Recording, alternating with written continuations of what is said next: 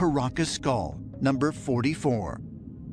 Discovered in 2012, it has a weight of 2.8 pounds, 25% heavier than the average adult male skull.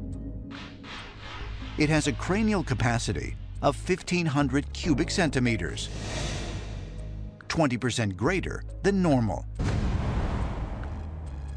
And it is missing a sagittal suture, the connective tissue joint found between the parietal bones in all human skulls. This is just one of hundreds of strange, misshapen skulls that have been found on the southern coast of Peru, dating back to 1927. It was at this time that archaeologist Julio Teo first excavated a massive burial complex, thought to have been built by the Paracas people who lived in the region from 800 BC to 100 BC. About 5% of the elongated skulls that we find in Paracas are so complex in shape and size that it's hard to believe that they're the result of any form of cranial deformation or head binding. Not only are they elongated vertically, but also the eye sockets are much larger than normal. There are 2 holes in the back of the skull, called foramen, through which blood and nerve flow occurred, and also their jaws were very robust.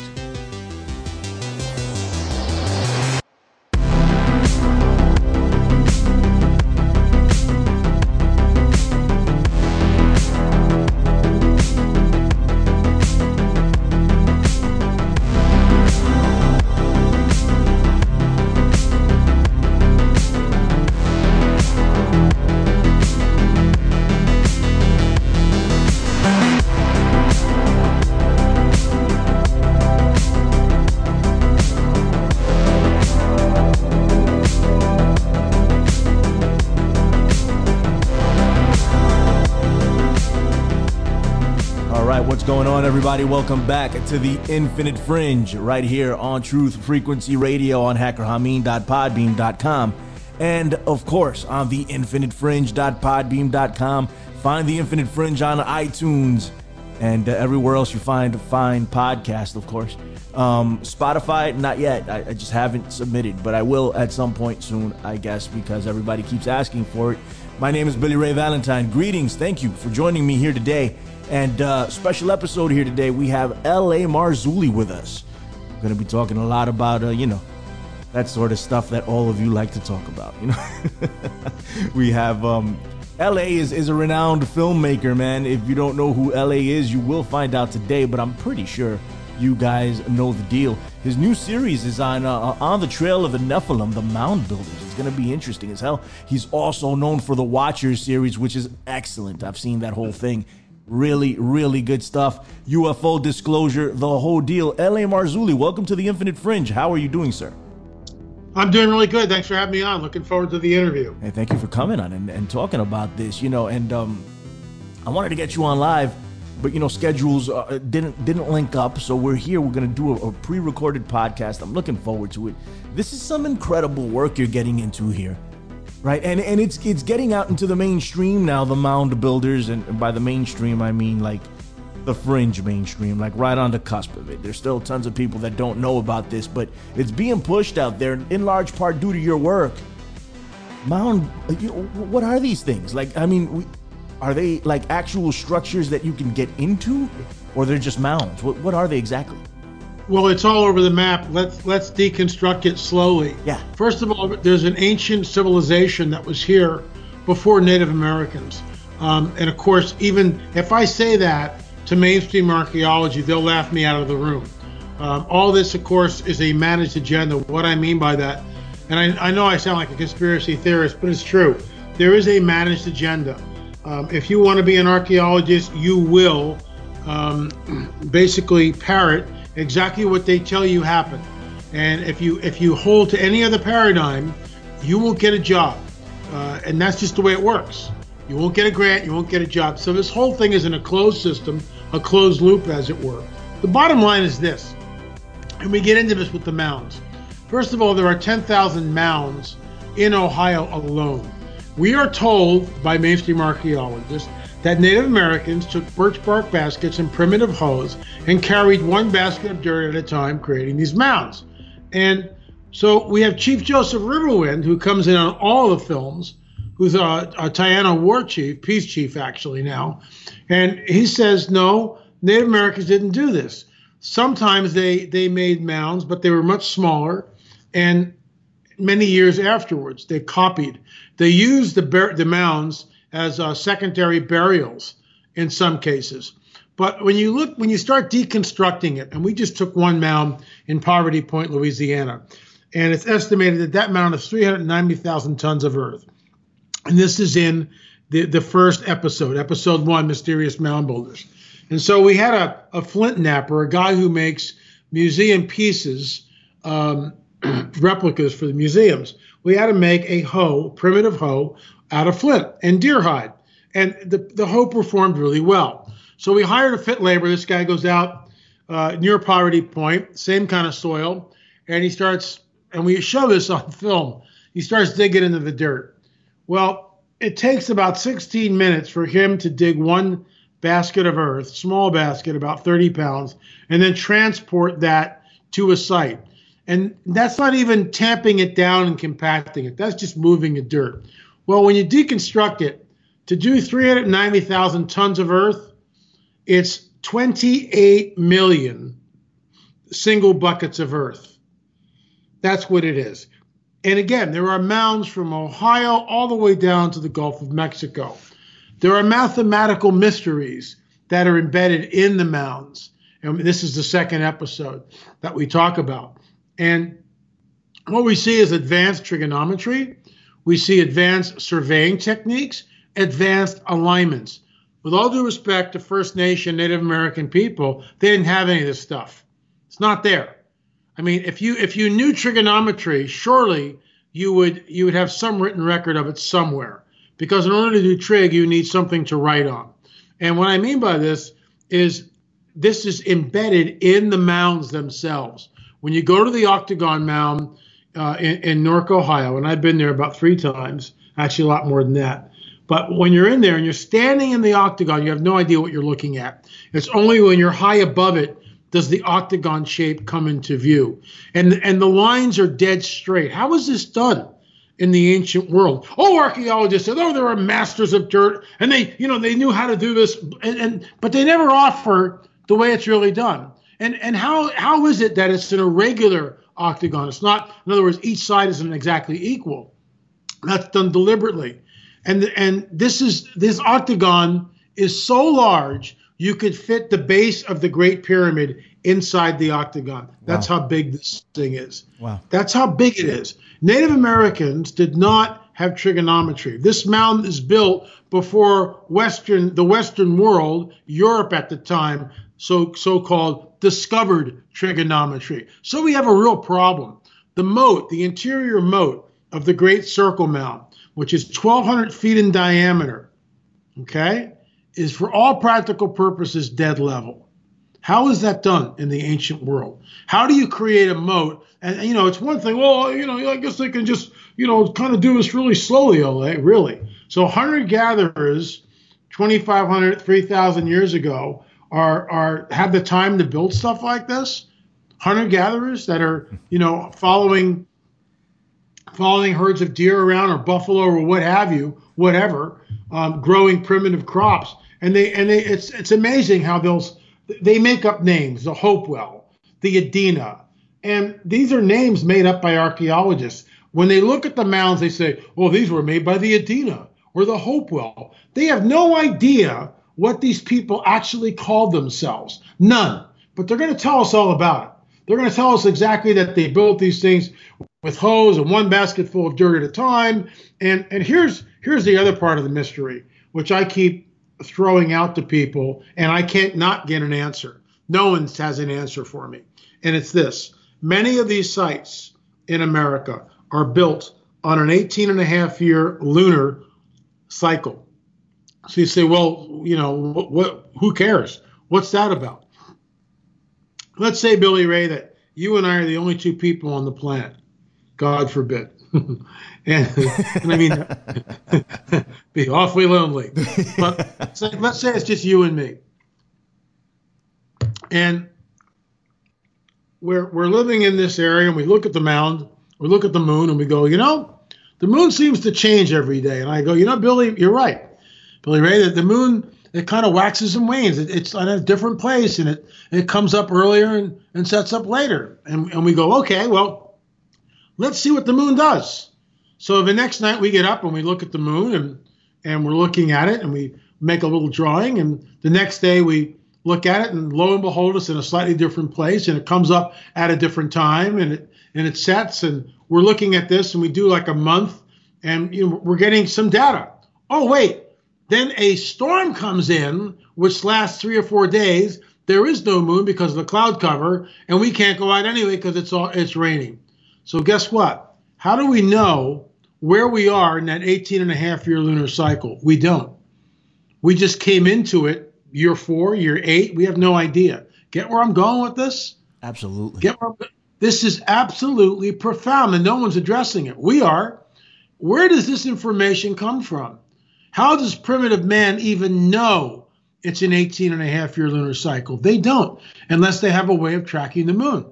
In modernity, we can do it because we've got telescopes and computers and all this other stuff. But go back 3,000 years ago, the Book of Enoch, which is a pseudepigraphical book found in the Dead Sea Scrolls and attributed to Enoch, who lived in the days of Noah, states on the record that when the fallen angels came down, the watcher fallen angels came down, they gave knowledge to mankind. One of the facets of that knowledge was the idea of precession of the planets, of the moon. This knowledge was given to us. And isn't it interesting that these sites, which I believe are Nephilim sites, are built on an 18-and-a-half-year lunar cycle? So it's a profound mystery. And we were over in Europe for 24 days shooting over there. When I mean shooting, filming over there.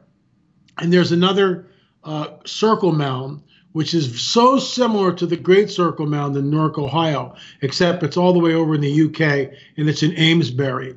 And that mound that moat is much deeper. It goes down well over 30 feet into chalk. And here's the deal. Once again, how did they dig the chalk in the ancient world? And, they have no answers because they hold tenaciously to this paradigm that human beings did it. I'm a frank supernaturalist. I believe in the supernatural. I think the supernatural is more real than the world around us. And I think that what we're looking at is the vestiges, the fingerprints of supernatural activity hidden in plain sight in all of these areas. I think we can agree on a lot of that. First of all, I always say that we have no idea what we're doing and we have no idea where we came from. History is like a lot agreed upon, right? That's what they say. And we really don't know. And what I like about what you do and other researchers, they try to get to the bottom of it. And then accepted mainstream researchers or scientists, they just don't want to hear it because their narrative is the true narrative, and that's all there is to it. It's not a matter of theory. And then you got into conspiracy theory, and now with this whole Epstein thing, even the mainstream have become conspiracy theorists. But it's not that's a weaponized term. That, and I know that. It's obvious that we need to question certain things, right? And we just don't know the age of some of this stuff, or it's dated the wrong way, and the history of it is given to us the wrong way. From what I understand, the Native Americans have admitted that they haven't built these mounds. Isn't that right? Yeah, many of the tribes have openly admitted that they had nothing to do with it. I mean, we actually quote Chief Wallace of the Shawnee.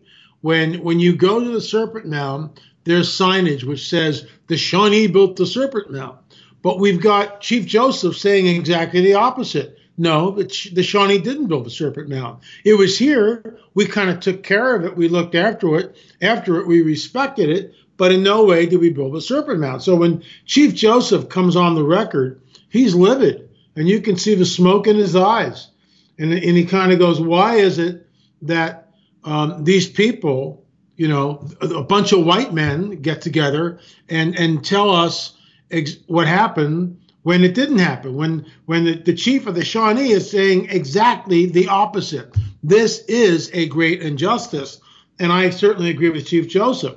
These people have an agenda, and they're not they're running with this thing all the way. And the problem is most people don't delve into it enough to even understand it. So when you go to these sites, and again, I mean, this is what I do for a living. I mean, I make films about all this stuff and travel all over the place and create these films trying to show that there is a hidden history that's been deliberately obfuscated from the American people. The people of the world have a right to know that something else is going on here. And, if you say anything like that, you're laughed at in academic circles. No matter how much evidence you show, no matter what kind of evidence you present, it's immediately rejected. I'll just give you an example. In Graham Hancock's new book, America Before, he talks about the Clovis debacle. And what happened is that these Clovis first archaeologists and scientists believe that Clovis was first. Clovis was when all these, first humans came to the Americas, and, it's about 20,000 years ago, whatever, and they made these arrowheads, and these are Clovis points, and yada, yada, yada. Well, new information shows that, wait a minute, people are over here well in advance of Clovis first. And so the whole thing is collapsing of its own weight. But see, they don't want to do that because, wait a minute, it's Clovis first. We had it all figured out. Now you're telling us we don't have it figured out. And most of these people, look, I've engaged these guys at museums. I remember I got in a very heated conversation with this one guy. And no matter what I threw at him, he had answers to. No matter what. It just, and that's the problem. Don't confuse me with the facts. And I finally just said to him, I said, you're a Darwinist, aren't you? You believe in the Darwinian paradigm, don't you? You're an ardent Darwinist. In your view, there is no supernatural. And that made him very uncomfortable because I held his feet to the fire. Yeah. And he basically said, well, I believe in the spiritual. I said, that's not what I'm saying. I'm asking you, do you believe in supernatural events, like things levitating, like angels and demons? And of course, he doesn't believe in any of that. And I said, well, that's the impasse. That's why we can't discuss this stuff, because you're looking at the fingerprints of the supernatural, but because there is no supernatural in your worldview, you have to have a natural explanation, no matter how far-fetched it is. Wow. So let me put this to you, right? I believe in the supernatural, right? If you want to name it that, I just call it something completely different. Just to give you I don't know, a setup of what I actually believe, boundaries to what I actually believe. I think human beings can walk on water. That's just me, okay? If you call that supernatural, go right ahead. I think it's a part of the natural process. We just don't know it, and we haven't discovered, well, discovered is a wrong word to use. We just don't know it yet. We haven't re-found it yet, in my opinion. So I believe in all the quote-unquote supernatural. I believe in things levitating. I believe in all of that. I think it's a part of what God set up for us personally, L.A. Do you see where I'm coming from with that or not? You can feel free to disagree with me, by the way. Yeah. I mean, I respect your worldview. Mm-hmm. We don't have to agree on our worldviews. Mm-hmm. I mean, well, we can certainly talk about them. We can talk and discuss ideas. Look, there's stuff here that, for instance, some of the dirt in the Great Circle Mound came from over a mile away. So, I mean, why would you, and of course you talk to archaeologists, they use dog sleds. Really? Dog sleds to move the dirt? I mean, it's craziness. It's just absolutely crazy. And then, how do they know, how do they make the moat level? How do they do that? And the only way you can think of is they got to bring water in and dig a part of it and see how it levels. But do you realize what we're talking about here? I mean, let's get 30 archaeologists and give them some stone tools. Okay, guys, show us how you're going to do this. Bring the water in. Show us how you're going to do it. Yeah. Well, it took hundreds of years, LA, to do these things. Well, that's what they say about Cahokia. That Cahokia took 300 years. Oh, wait. So recently, a while back anyway, within 20 years, an archaeologist went and looked at the seed, the pollen in the dirt, and he realized, wait a minute, Cahokia didn't take 300 years to build. It took less than 20.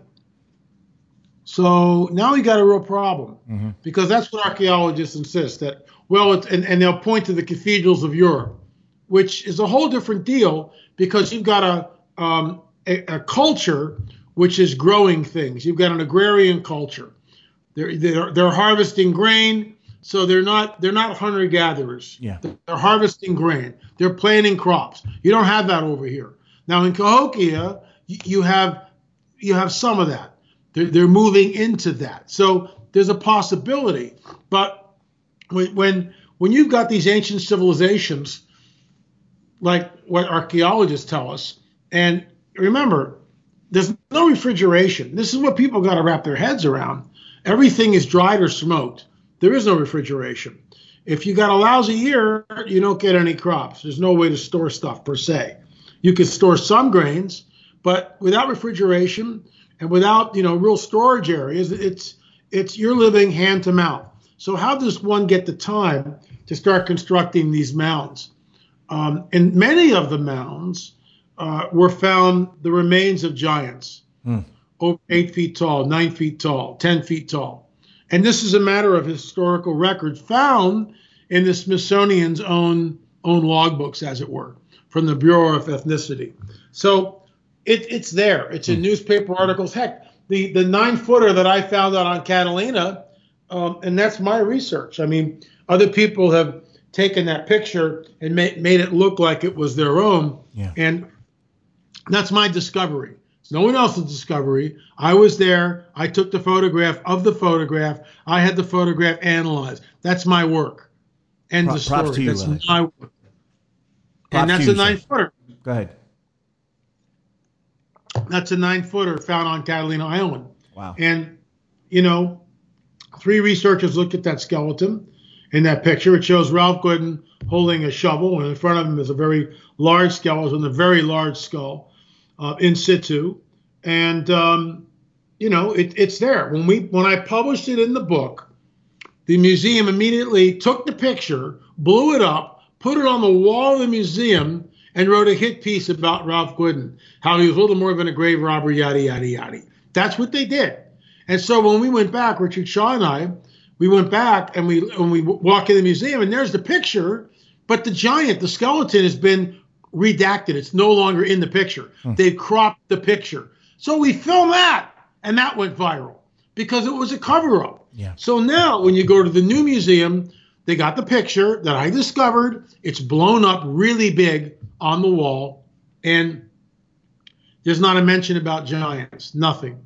So in other words, my work, my discovery, which shows a 9-footer, is swept under the rug. They have the picture there, but they don't say anything about it.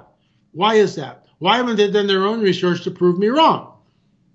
Prove my 3 researchers wrong that put the skeleton just under 9 feet. Josephus, who's a 1st century Jewish historian, okay, and I quote him in the films that the Nephilim, the bones of the Nephilim, were openly on display in Jerusalem at the time of his writing, before the Romans came in AD 70 and destroyed everything. And he says that the bones of these entities, men, he calls them men, it doesn't know what else to call them, were so unlike any other human beings. Their countenance were so different, and their voices terrible to the hearing. Wow. Now, and the skeletons were openly on display. That's Josephus. And then the biblical accounts talk about the giants.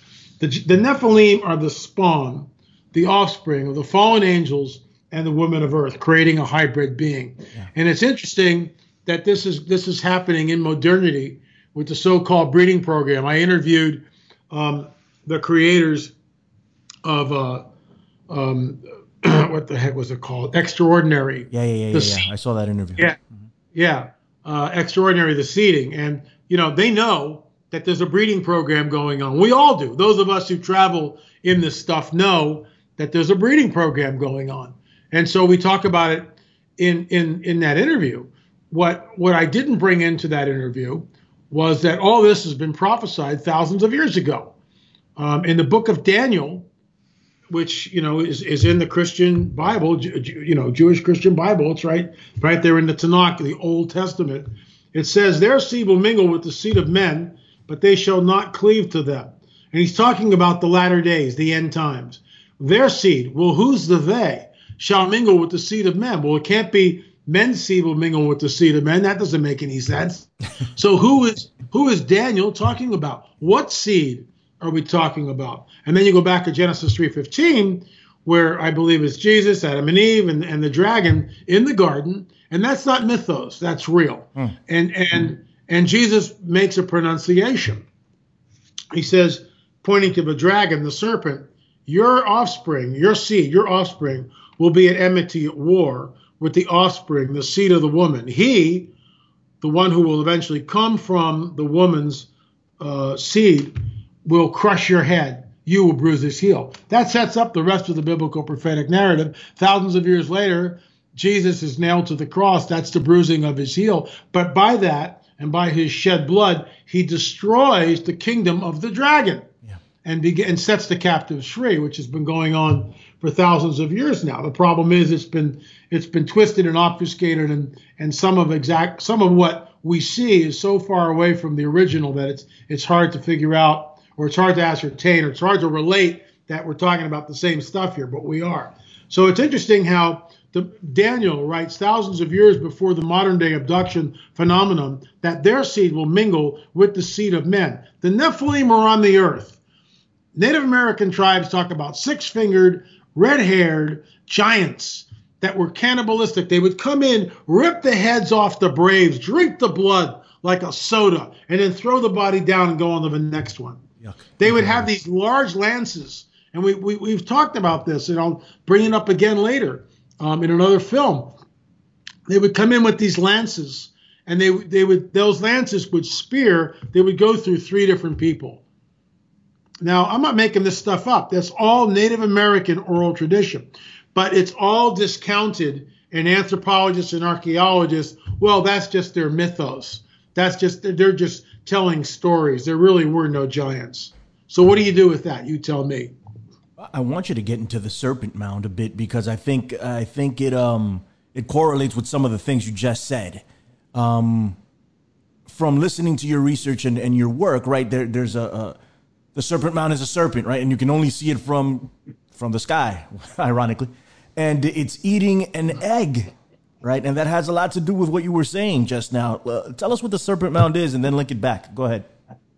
The serpent mound is the largest serpent effigy in the world on this planet. And when you're there, and I've been there 3 different times, first of all, it's a highly charged site. In episode 3, the Mayan elders go there. Gee, what are the Mayan elders doing up here at the Serpent Mound? Hello! And I'll address that in just a little bit. Yeah. But it's an undulating serpent, and the undulations of the serpent's body point to the solstices and the equinoxes. How the heck could they know that? But when you're down looking at the Serpent Mound, you go, well, what am I looking at?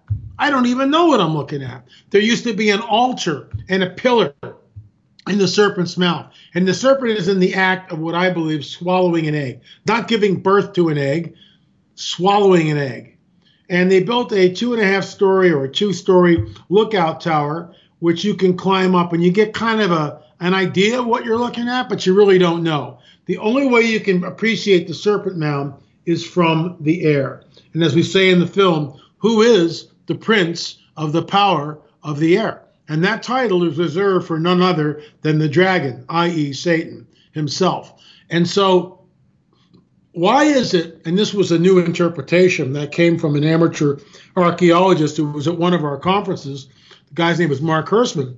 And Mark was talking about, he had just come from the Serpent Mound, and he was listening to Gary Stearman's discussion on Genesis 3:15. It's all about the seed. And Gary was talking about what I just stated earlier, a little earlier, about the seed of the serpent being at war, at enmity with the seed of the woman. And Hersman came up to me at the end of that lecture and said, LA, the serpent mound, I think the serpent is in the act of eating, swallowing the egg. See, New Agers go, oh, the serpent denotes wisdom, and he's giving wisdom to the world. Well, that's just utter nonsense, in my opinion. Absolute nonsense. What we're looking at is the serpent is in the act of swallowing the egg. And if that's true, basically it's stating that, wait a minute, I'm going to destroy the offspring of the woman. It won't happen. That's why that thing is so poignant. And when you discover that and you go up and you look at it, you go, oh my gosh, if it's true, it screams Nephilim. And here's the deal. The Mayan elders go there in 2011 with the 13 crystal skulls. And they're there because they know it's a charged site. They know it's Kundalini serpent power. That's why they're there. And they do a ritual there, which we show in episode 3. You just hear a little bit of a chanting. It makes my hair on the back of my neck stand up. Wow. Because they're opening up a gateway. They're opening a gateway. They're opening a portal. These are shamans. And in many instances, in order to become a shaman, you have to kill a family member. Ooh. That's how you become a shaman. That's your rite of passage. You kill a family member, and then you get the power. But it comes with a price, your soul. Oh, well, that doesn't sound good. I don't think that's worth being a shaman. I mean, that doesn't sound good to me, LA. I mean, give me your thoughts on that. That's not good, is it? You shouldn't be doing that, right? It's absolutely horrible. Okay, good. But remember, the serpent who the shaman serves, demands blood. Why do you think the Aztecs and the Inca are down there slaughtering 50,000 people at Chichen Itza, ripping their hearts out with obsidian knives? Who gets up on a Monday morning and decides, well, we're going to do this. We're going to get these people and we're going to cut their hearts out and we're going to hold the beating heart up and the blood will be every place, and we have to do this so the crops will grow. Are you kidding me? Are you out of your mind? Where does this come from? And where does it at Chichen Itza? Who designs this pyramid so that at the equinoxes, once again, here we go, the solstice, the equinoxes, the precession, the 18.5-year lunar cycle, who designs this thing so at the equinoxes it appears that the serpent is slithering down the sides of the pyramid? Mm-hmm. How the heck does that work? Yeah. I mean, how many, and there's not models, they've never found the model. Well, we better make a scale model of this thing to see if it works. Okay, Bob, that sounds really good. Where is it? They don't know. There isn't any that I've heard about.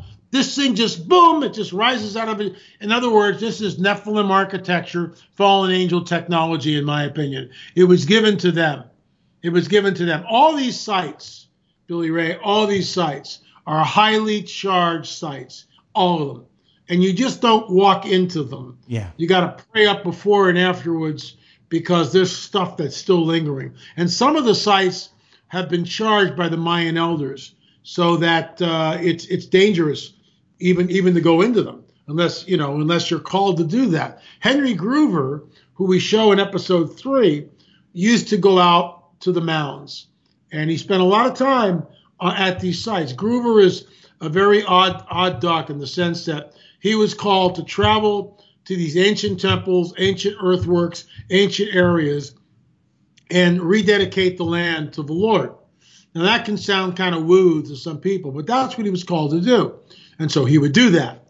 So he was, and we show this in the film, and Wesley Sangiorgi did a brilliant job of bringing the audio to life, because all we have is the audio clip. And thanks to Steve Quayle, he allowed us to use that because it was on Steve Quayle's show. And so Henry Groover is talking about that he saw the sign for the Serpent Mound, and he said, well, I'm going to go out and shut that gateway.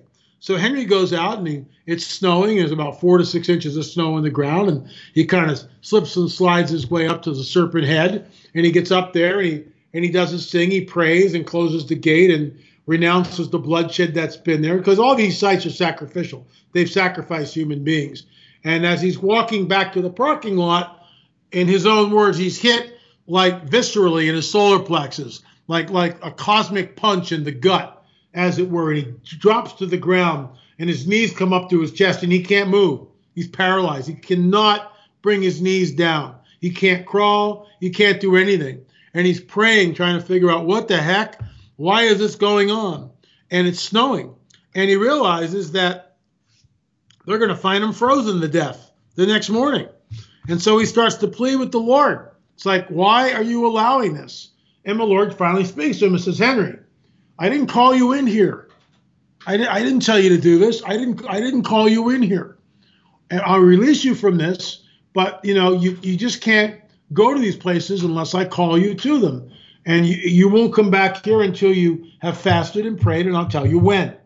And so he released him, and Henry got in the van, and he learned a powerful lesson. A woman that when I went there for the very first time, her name was Dolly, and she's passed away a number of years ago. Wonderful woman, incredible woman. God bless. So you go back into the 70s, where the New Age was really starting to rise to the top, and everything was New Age and Eastern mysticism and all this nonsense. And the Lord wakes her up and says, I want you to go to the Serpent Mound and pray. And she had never been there. She didn't even know what the Serpent Mound was. So, I mean, this is the way, and I know it can sound really woo-woo, but this is the way God works. And this should be the normal life in the life of a Christian. I mean, this is the way God works. So Dolly goes and does some research, and she drives down there at the appointed day, and there's all these New Agers there. It's this huge New Age festival at the Serpent Mound. And the Lord just tells her, just wait here. She's by the head. And all of a sudden, one of the leaders calls everybody up. There's a couple hundred people there. Calls everybody up to the tail. And so the whole crowd moves up to the tail. So now she's alone by the head of the serpent. And the Lord says, go up on the head and I'll tell you what to pray. And Dolly does that. She's obedient. She goes up, she prays, and the Lord says, good, your job is done, leave. And then years later, Henry Groover came. So it's all these sites are charged. We've had experiences there that we show in the film with the Newark Paranormal Group, which I had no idea what these guys actually did or their machines. And I'll just briefly, we were at a place called Geller Hill. Geller Hill is in Newark. It's the highest place in the county.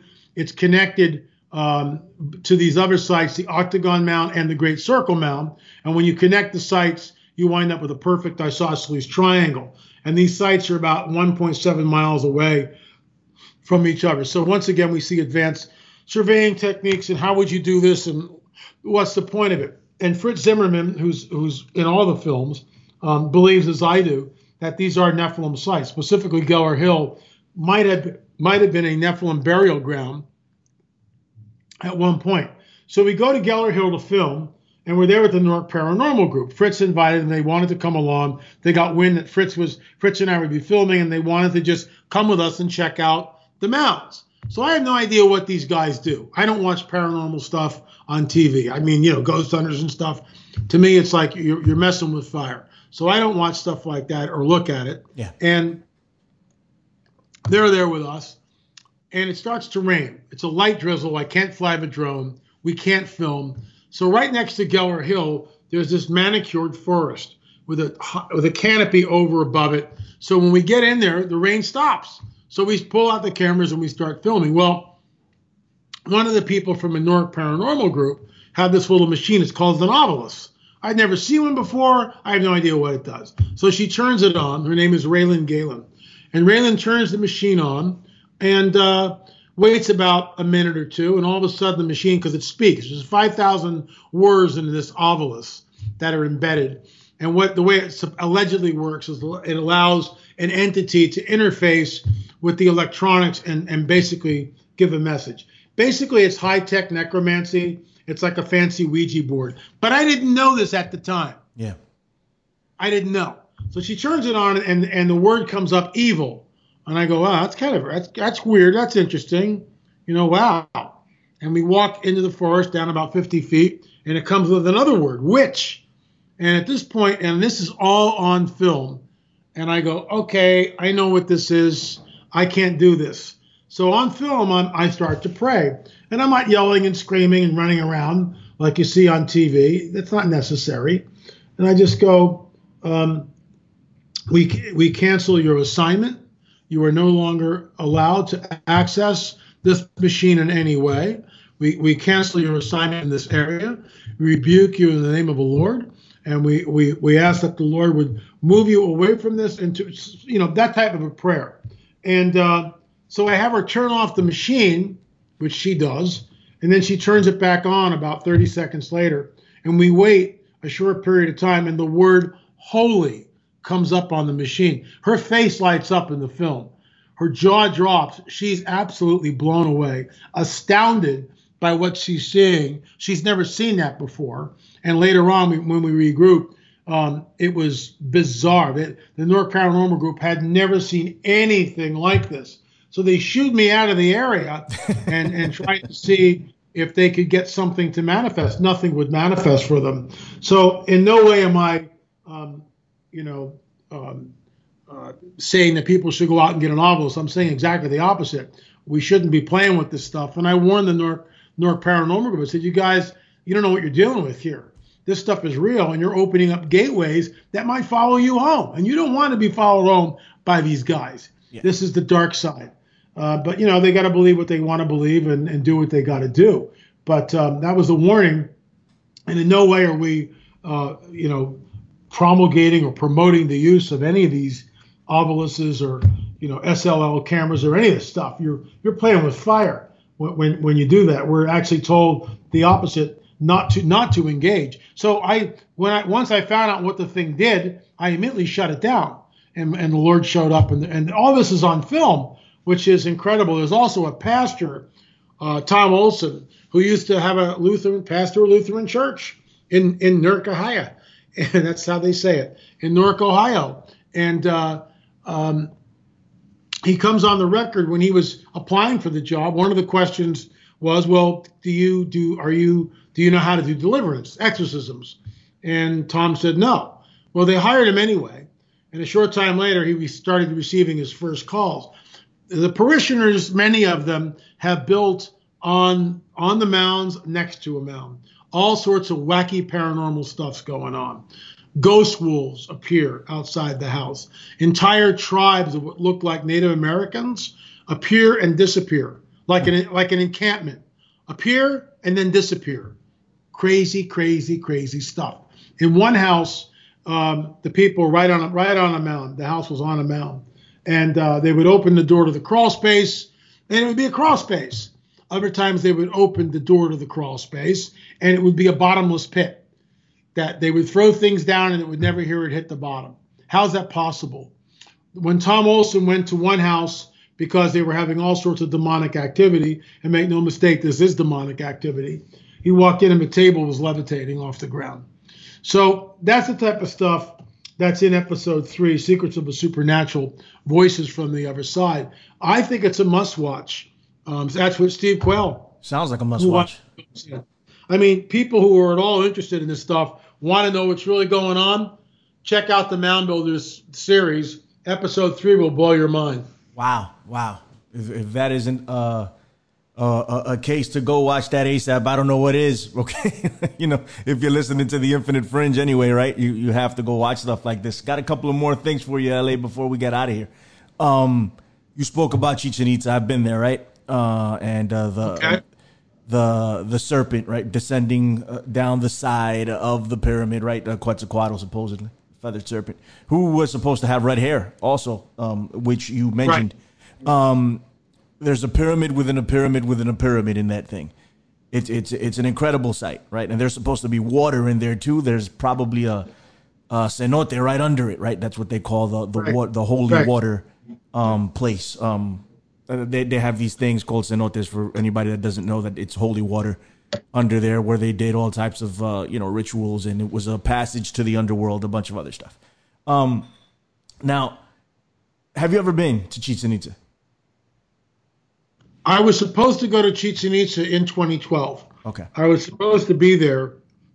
We had paid for our tickets. We had raised the money to go. Russ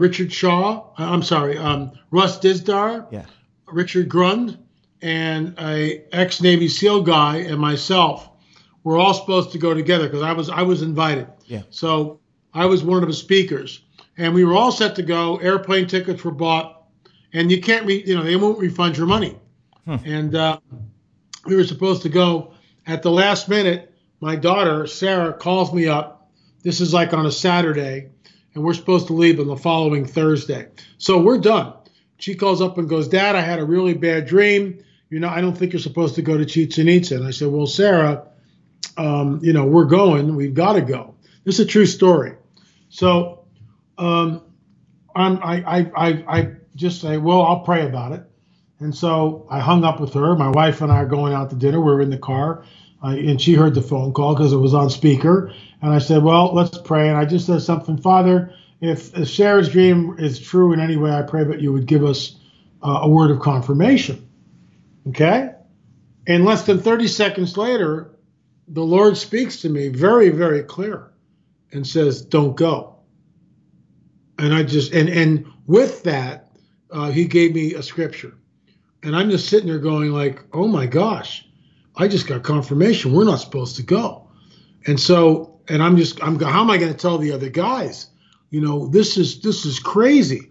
And my wife received confirmation over dinner. She's about to take a bite of sushi and she looks at me and she goes, oh my gosh, the Lord just told me and confirmed what you got. You're not supposed to go. So I call up Russ Dizdar. It's a true story, guys. I call up Russ Dizdar. I get his answering machine and I go, Russ, it's LA. I don't know how to tell you this, but I don't think we're supposed to go to Chichen Itza. My daughter had a dream. I've had confirmation. My wife's had confirmation. We're not supposed to go, so I'm not going. Why this is going on, why I'm talking on the machine, right? Russ is up in his upper room, as it were, and he's praying, and he's pacing the floor, and he's been sort of upset for a week because the Lord has been telling him for a week not to go to Chichen Itza. He's been over in France, and he's really ticked off, and he's like pacing the floor, and you know, in wrestling with this because. How's he going to tell the guys that he's not going, right? He doesn't know what I've been told, nothing like this. So he's up there and he finally gives it over and goes, okay, I'm not going. And, you know, the peace returns and he comes down and his answering machine's on and he opens it up and it's me. And he calls me instantly and he goes, you're not going to believe this, but this is exactly what the Lord told me. The next morning, Richard Grunn wakes up and he's wrestling with this thing. And he doesn't want to go and he doesn't know why. Wow. He just does not want to go. And he's freaked out. And he calls me up and I tell him what's going on. True story. I believe True story. So I think if we had gone, one of us would have been killed as a sacrifice. Oh man. Don't say that, LA. Come on. No. No, I mean, God willing, no, that wouldn't have happened. Listen, I hope one day you guys make your way down there. It's a magnificent sight, right? To see, right? And the reason I bring this up is because, unless I'm misunderstanding this, and please correct me, right? You think that this was all built by the Nephilim or by Nephilim knowledge? It's not either or, it's both and. It's both. Okay. They could have humans next to them, but Chichen Itza, in my opinion, is a highly charged fallen angelic Nephilim site all day long. You feel the same way about Egypt and the Great Pyramids over there? Great Pyramid is incredibly enigmatic, but yeah, the technology over there is once again fallen angel technology. I think the pyramid is pre-flood. I think the Sphinx is pre-flood. I agree with you. These were edifices that were destroyed in the flood. The Great Pyramid is, I think, the most profound, hands down, the most profound structure on the planet. I agree with you. Egyptians had nothing to do with it. Okay. I agree with you about the pre-flood part. Absolutely 100. And you know, there's a lot to be said for that. So just to be clear, right, with the Nephilim before I get up out of here. So we have this race that isn't supposed to exist that actually does, right? And they're savages, right? For as far as I can tell, right, just ripping people apart and drinking them, to the point that Native Americans had to fight them, right? In Native American lore, Native American history, they got together and they had some type of a war with the giants. If I'm wrong, please correct me, right? No, they did. They did exactly. Yeah. So these are the same Nephilim that built these structures, is what you're telling me. So that they can be savages, but yet have trigonometry. Well, the trigonometry is coming from the fallen angels, yeah. I think. And again, This is conjecture. Yeah. I don't know. Okay. But the Nephilim are doing the heavy lifting on some aspects. But this technology comes from, in my opinion, fallen angel technology. That's where it's from. Now. So the fallen angels use the Nephilim to do what they want to do. Right. I get it now. I get it now. It makes sense to me at this point. One other thing, I want you to get into the elongated skulls, and then we're out. Because I know you did a lot of research on this, and it's fascinating to me because I don't know of anyone else that has done what you've done. I'm not saying it hasn't been done, but I don't know of anyone else.